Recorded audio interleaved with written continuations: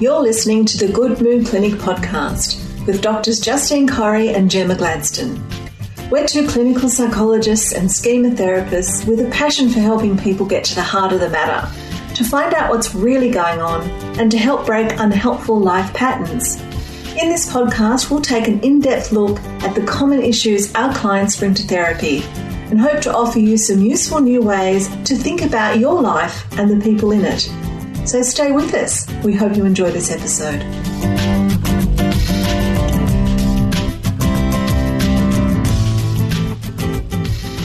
Well, hello and welcome back to another episode of the Good Mood Clinic podcast. My name is Gemma Gladstone and I'm here with my lovely colleague, Justine Corrie. How are you, Justine?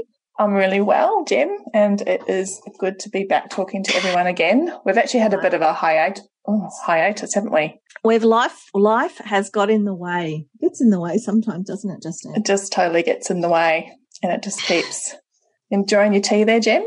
Yes, it's better. I just needed to get that nice morning cuppa. We've had a hiatus because, life gets in the way for both of us. We've had some ups and downs, haven't we? Yeah, we have actually. We've had quite a bit going on. Just sort of sometimes things land in your lap and you can't do what you'd normally do.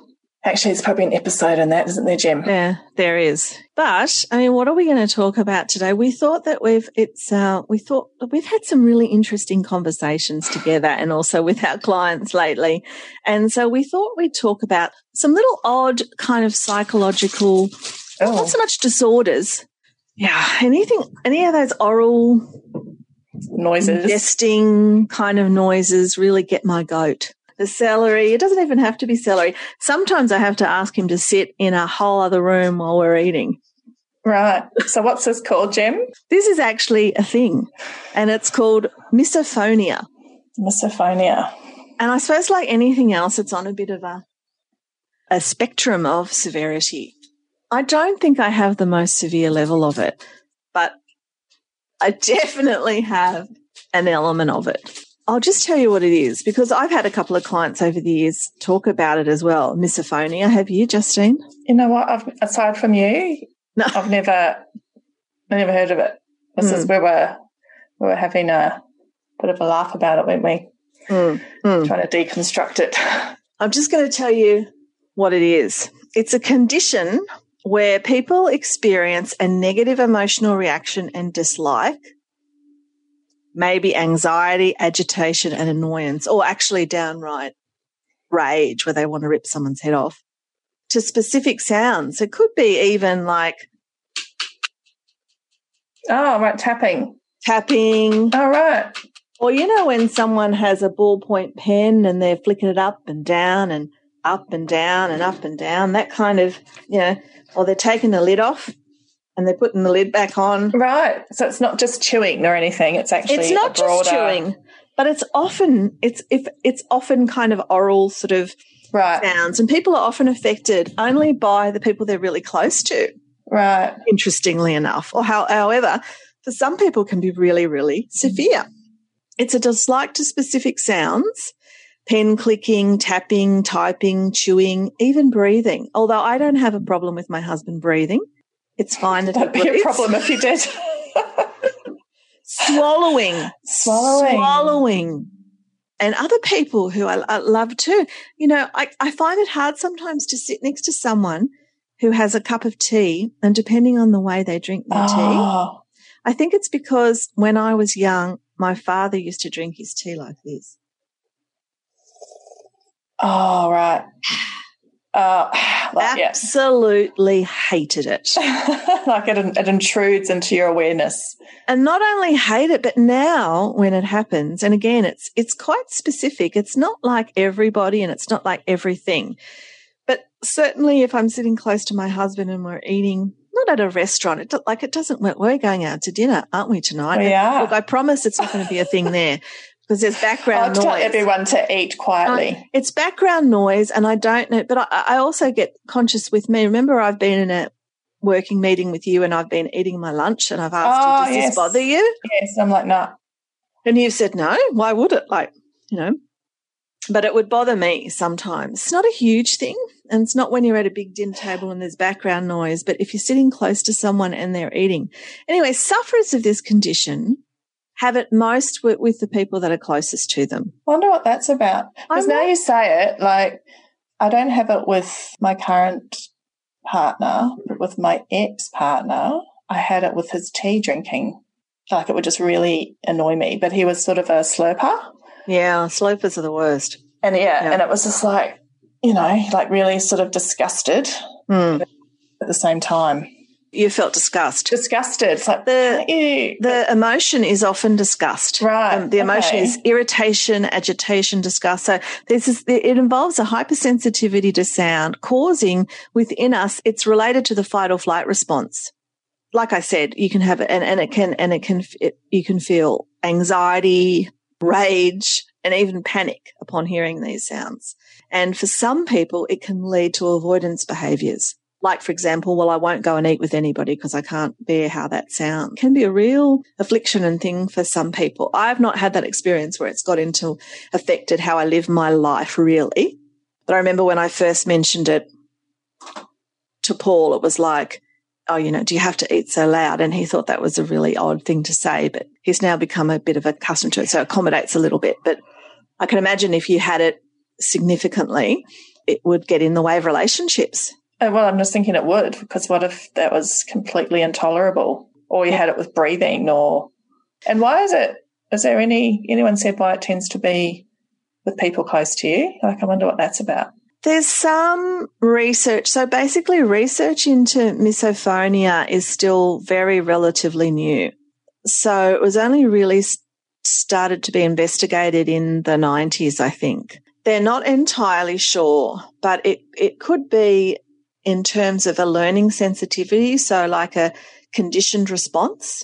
So, for example, it tends to come on pre-puberty, tends to come on in childhood. So there might be something going on, and then that might be negative and emotionally arousing or a difficult thing, and then that's associated with these sounds. It could be that, or there might be some sort of other sensory neural underpinnings for it. Oh, yeah, I can imagine that. Yeah. So, for example, like mine was just specific to this particular person in this particular situation, tea drinking. Would my version of it be different to yours? Do you know what I mean? So if yours is more intense, or would it just be the same underlying? Because that's more about him.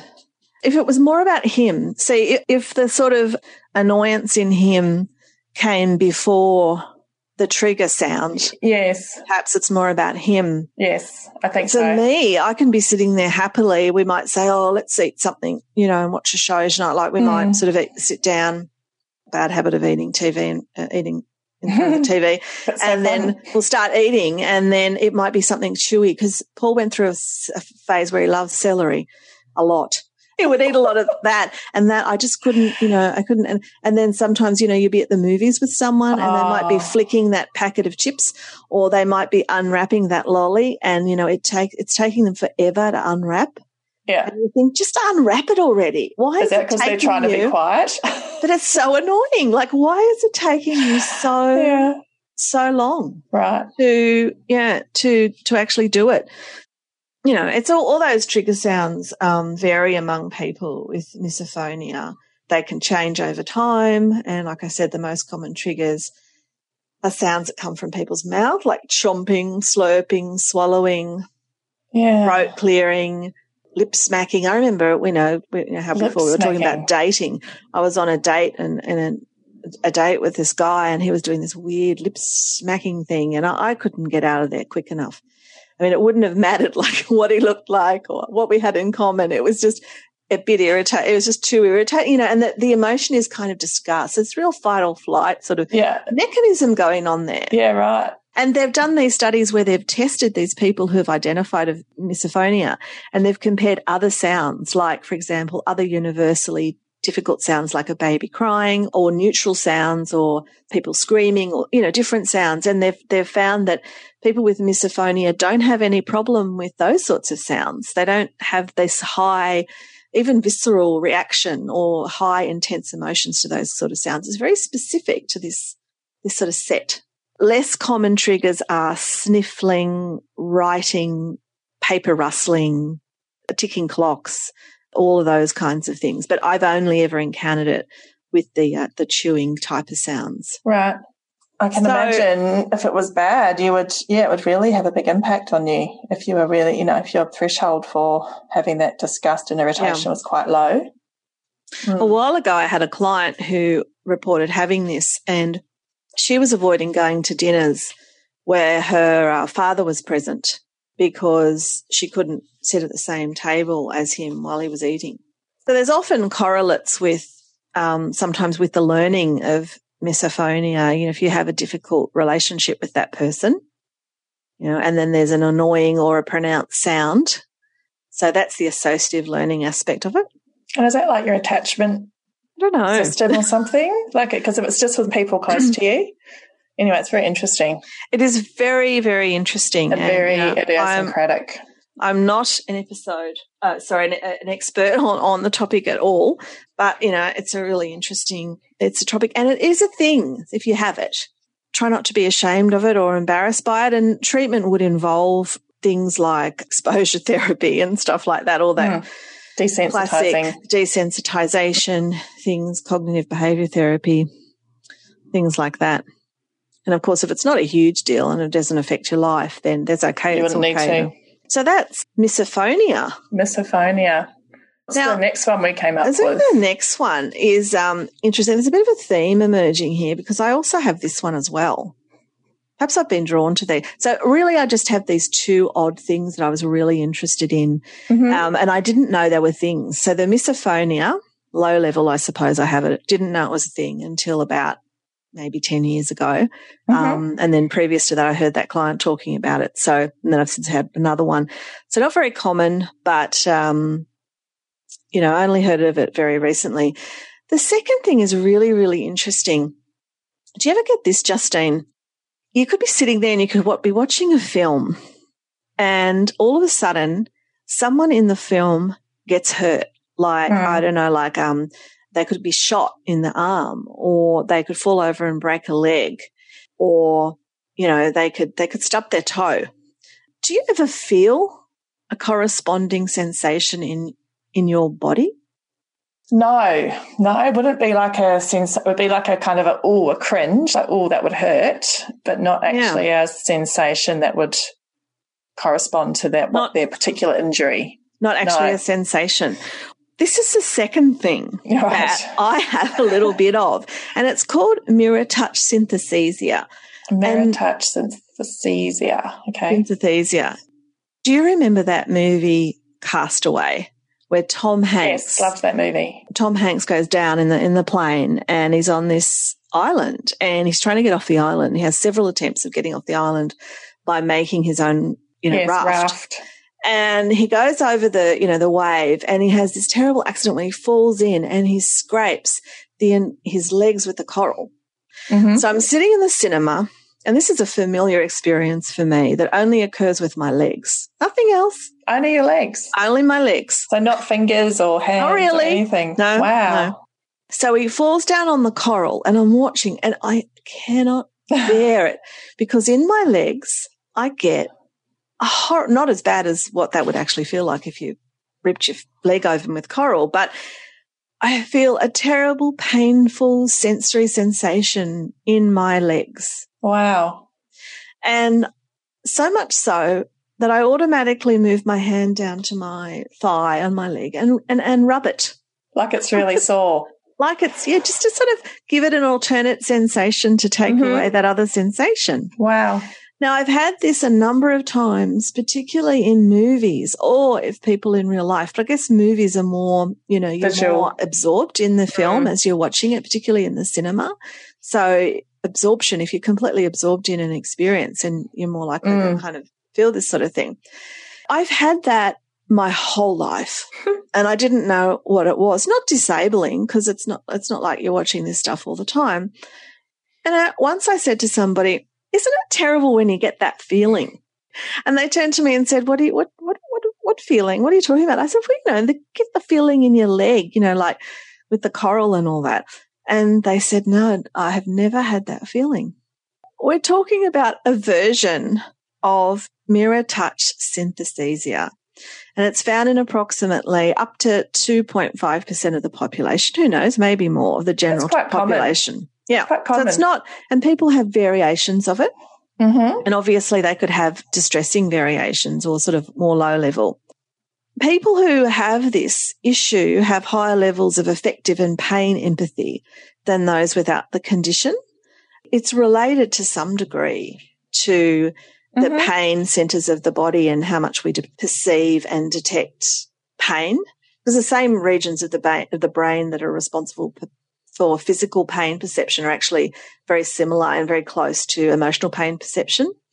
The people that have this, their emotional experience of the observed, so sometimes it's just touch. So people who have it very strongly could be sitting opposite someone and someone would scratch their chin or their cheek and say, oh, I've got an itch here. And the other person who has pronounced mirror touch synesthesia would actually feel that scratch on their own chin. So they're really feeling it. Wow. Right? Not just I feel your pain sort of metaphorically. I'm feeling it. I'm actually literally feeling it. Wow. So their emotional experience of the observed touch may differ from the emotional experience of the person being touched, right? So it's not necessarily, but it's that they're actually feeling the visceral sensation. It's kind of, and it's certainly another thing that is a bit of a thing. And then how long does it take for the sensation to go away? So when you're watching Tom Hanks, I also had it in Moana. You know how Moana, the kids show Moana, Dish does that as well? Right. He's on the raft. Yes. Right. Even cartoons. Yeah. Even cartoons. Well, it's a pretty high spec cartoon, but you know, I don't know if it would happen in an old Tom and Jerry type cartoon, but you know that. So it's the realism, not the fact that it's a real person necessarily. Yeah, it's the realism of it. Yeah. I mean, either that or in a past life, I was actually someone on an island stranded, made a raft and hurt my leg. But got injured by coral, very specific. You know, very specific past life coral injury. But it's probably along the lines of this mirror touch synesthesia. So it'd be really interesting to see how many other people have this stuff. There's obviously a lot of research left to be done in this area that hasn't been done. So I think some of the research that's been done on it surrounding this phenomenon is focused on the concept that people with this condition may be more empathic than those who don't have the condition. There's been what its evolutionary purpose would be. Yeah, you know, exactly. Evolution gone a little bit haywire. Huh? Yeah. So in a study published in the journal Cognitive Neuropsychology, people with mirror touch synesthesia were shown a picture of a person's face and were actually better able, so people with the condition were shown just pictures of people's faces and were better able to recognise their specific emotions that they were experiencing or the nuances of emotions compared with people without the condition of mirror touch synesthesia. So it's linked in some ways, but I think there was another study that showed that the result was a little bit mixed. So researchers theorise that people with mirror touch synesthesia have enhanced sensations of social and cognitive recognition compared with others. There is a little bit going on there in that pathway. And I know, like, as and you do too, like as a therapist, and you know, I was speaking to a lot of other colleagues. You know, sometimes when you're with someone and you're listening to them tell you a really difficult story or past history, or they're recounting something really stressful, you can notice sometimes that I have a bit of like what's called somatic empathy. You know, you can feel the emotions going on in your own body. So I think empathy has so many different types of pathways to it, and it's not necessarily a good thing for our own mental health. You'll know, because if you're feeling it, you're feeling it. If you're feeling it, if you're feeling it, you're feeling it, and it's a load. So it's actually a stressor. So we don't want to feel that too much. Having said that, the mirror touch synesthesia is, I think I experience a component of it. But like I said, mine's really specific to the lower half of my body, to the legs. Potentially to coral injuries. Yeah. Hello. I'm Dr. Gemma Gladstone, clinical psychologist and certified schema therapist, supervisor and trainer. You know, both Justine Corrie and I have worked with hundreds of women over the years who have come to therapy with a particular kind of dilemma. Their issue has been that they've found themselves repeating a certain pattern.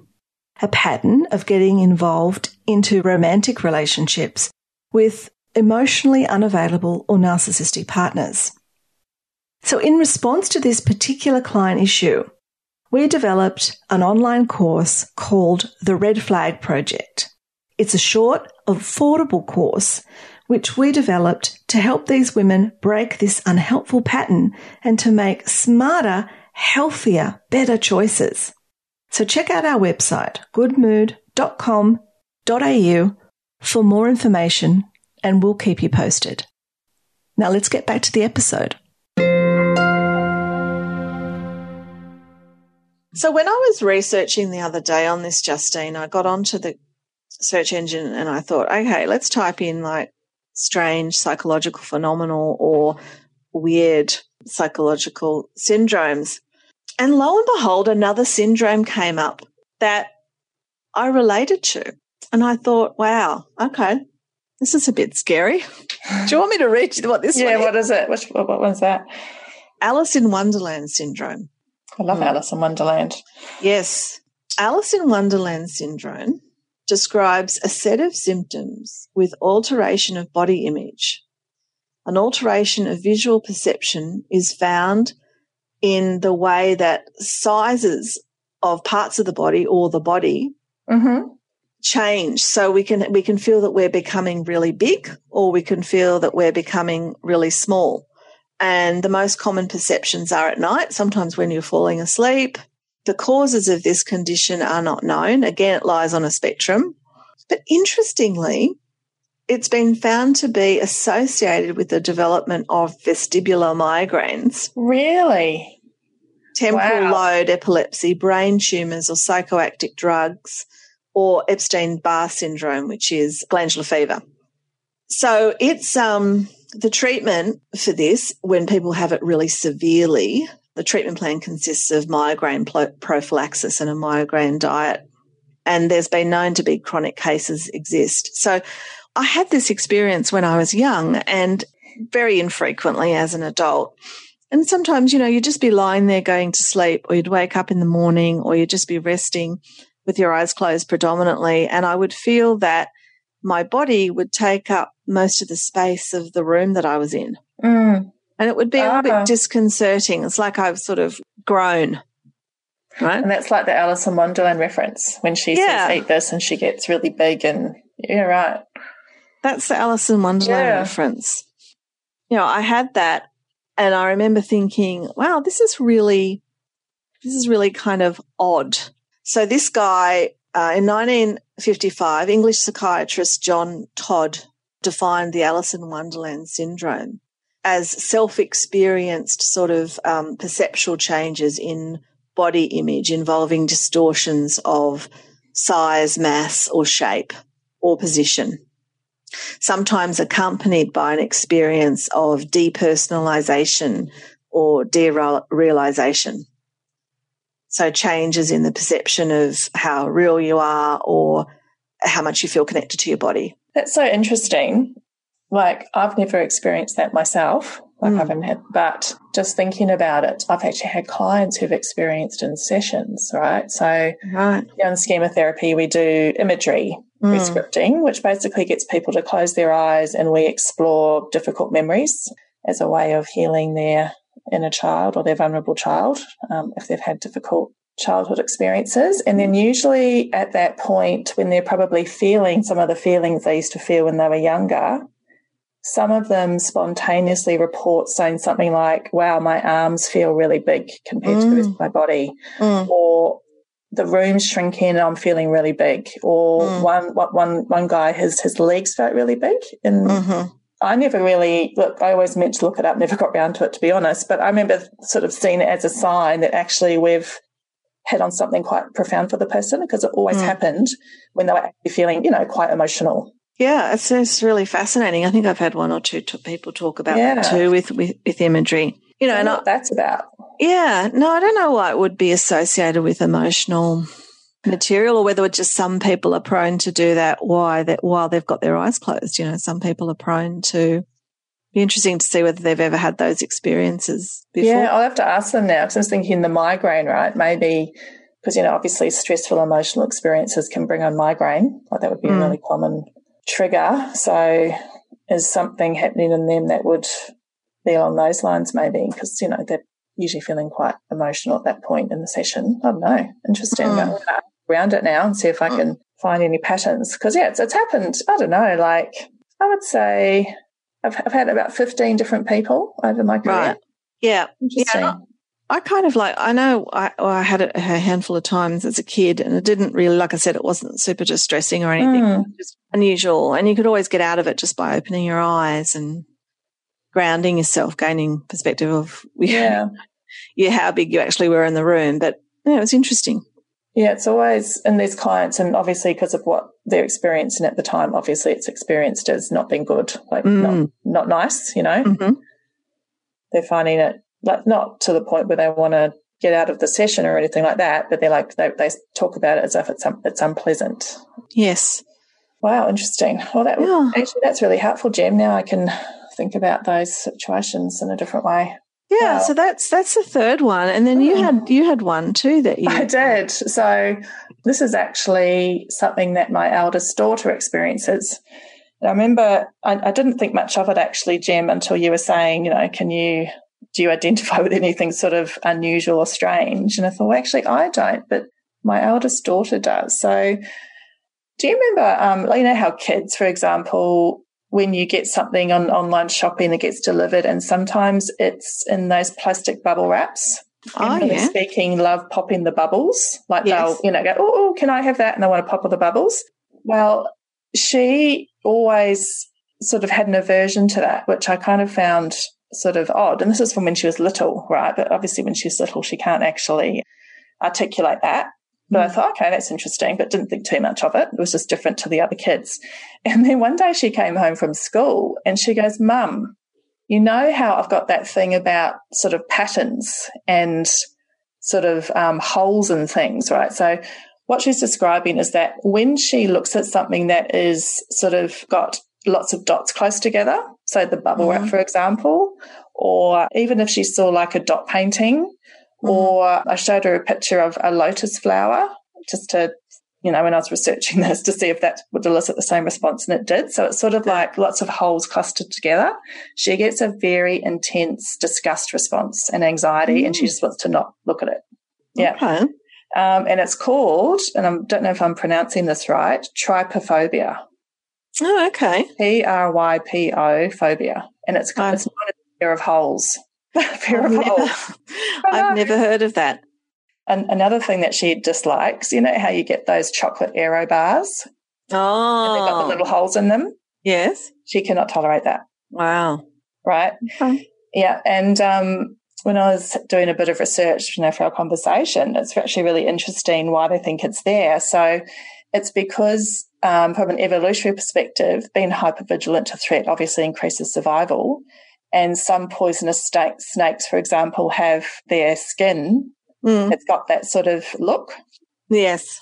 So lots of things close together, and also things like octopuses, and even they were saying sometimes spiders, or, you know, like sort of poisonous insects can have those types of patterns. Right, right. Yeah. And also another hypothesis is that it's an aversion to skin conditions, because, you know, how we get rashes. Well, that also has the same look. So they're thinking maybe it's to draw attention to the fact that this is something wrong. Yeah. Well, and to avoid it. I don't want to catch that of someone else. Oh, okay.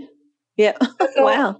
I can kind of relate to that. Can you? Yeah. Like, your skin rash, you go, oh, that looks, you know, and you might have a thought, oh, is that contagious? But obviously their aversion to it's much higher. But yeah, so it's basically a sort of an overexcited sort of survival mechanism, they think. But get this, right? So I would have thought that would be quite unusual in the population. Would you? Yes. Yes. You'd think so. You'd think so.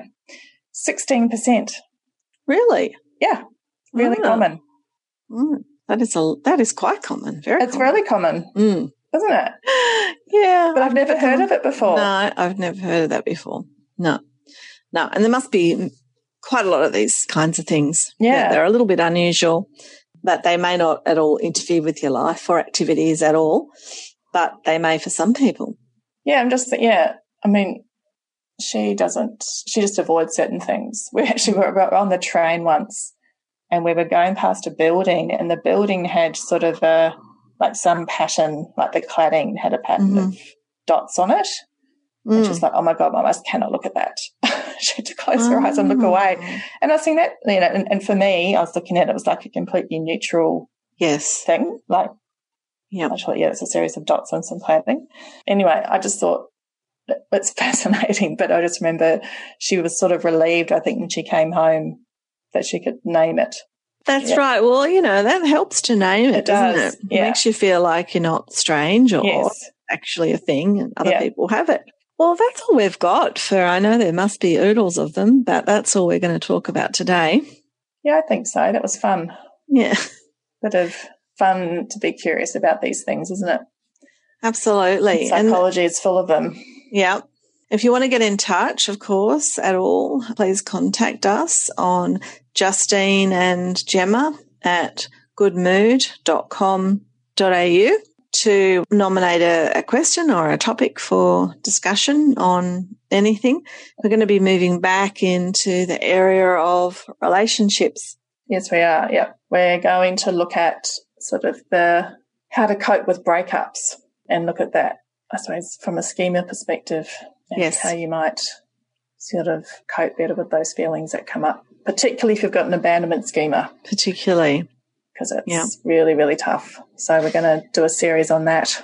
And if you have an abandonment schema or a fear of abandonment and you have a pattern of getting involved with emotionally unavailable partners, you want to go and check out our Red Flag Project online course, which is you can find on the learning hub of our website at goodmood.com.au.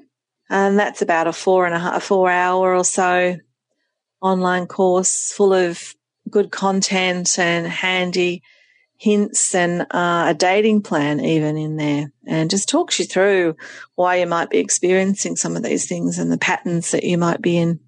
That's right. People have found it really helpful just to get their head around how their schemas, or particularly their abandonment schema, is impacting how they're approaching dating. And with the feedback we've had, it's been really great on how helpful it's been. So if you're curious about that or want to know more, as Gemma said, just go to our website. Good. It's been fun chatting with you again today on this topic, Justine. Yeah. And we'll see you next time. We'll see you next time. Okay. Bye, Jem. Bye-bye. Bye, everyone. Bye.